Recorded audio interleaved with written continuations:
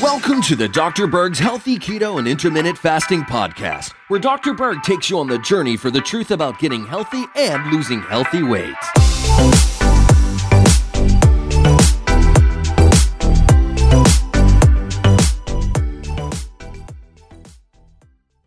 I want to talk about colon cancer, colorectal cancer.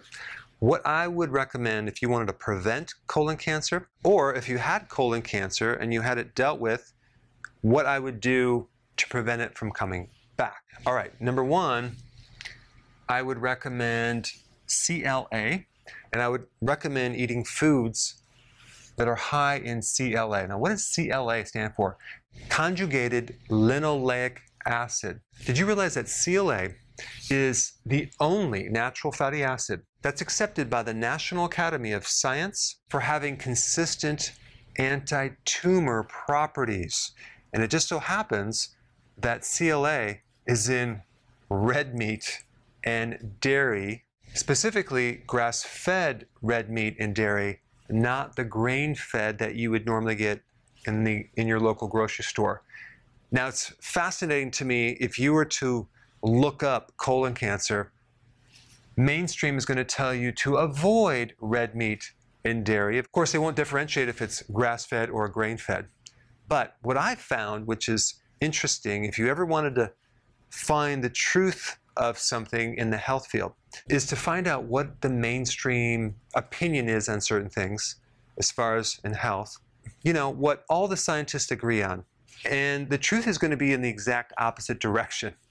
So, grass-fed red meat in certain dairy is high in this fatty acid, which does have anti-tumor effects. And the second thing I would recommend, and this is very, very important, is fermented veggies and fermented dairy. It has significant anti-cancer properties in animals.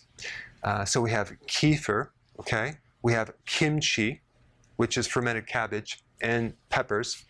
Then we have fermented cucumbers, as in pickles, fermented cabbage, as in sauerkraut, fermented olives.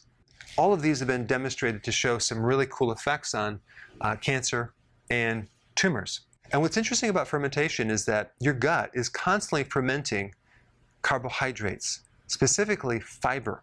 It's turning fiber into small chain fatty acids, which directly inhibit the growth of colon cancer, okay? So fermented vegetables and dairy, significant anti-cancer effects.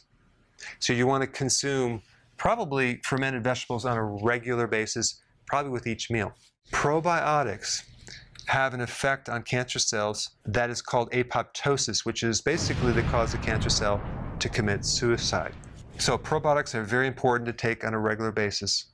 Find a very high quality probiotic. Number four, fasting. Number four is probably the most important out of all of these, but fasting has a direct inhibitory effect on colorectal cancer. Plus, fasting gives your GI tract a chance to reset. It's a very low stress benefit to your GI system.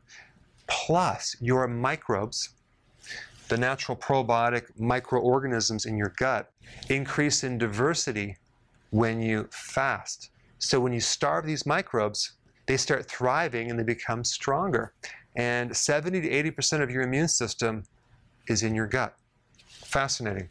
All right, number five, fiber turns into small chain fatty acids, which directly inhibit the growth of colon cancer.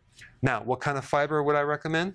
Vegetable fiber, not grain fiber, which is inflammatory, not some individual fiber that you would get in a powder form. I would get your fiber from vegetables, low starch leafy greens. Why? Because number six, veggies have strong anti-cancer effects by themselves with the phytonutrients. So I'm talking about the cruciferous vegetables. I'm talking about a lot of other vegetables as well. They can create a significant decrease in the risk of colorectal cancer. So a lot of these cross over. You have vegetables over here. If you ferment the vegetables, and then the fiber in the vegetables are a prebiotic, which then feeds the microbes, which are the probiotics, that then make short-chain fatty acids, which then inhibit the cancer. But these six things right here, I think, are very, very important.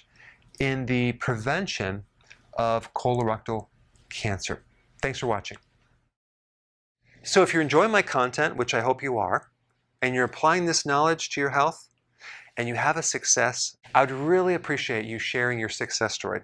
So click the link down below to my website where you can upload your success story so you can help inspire others.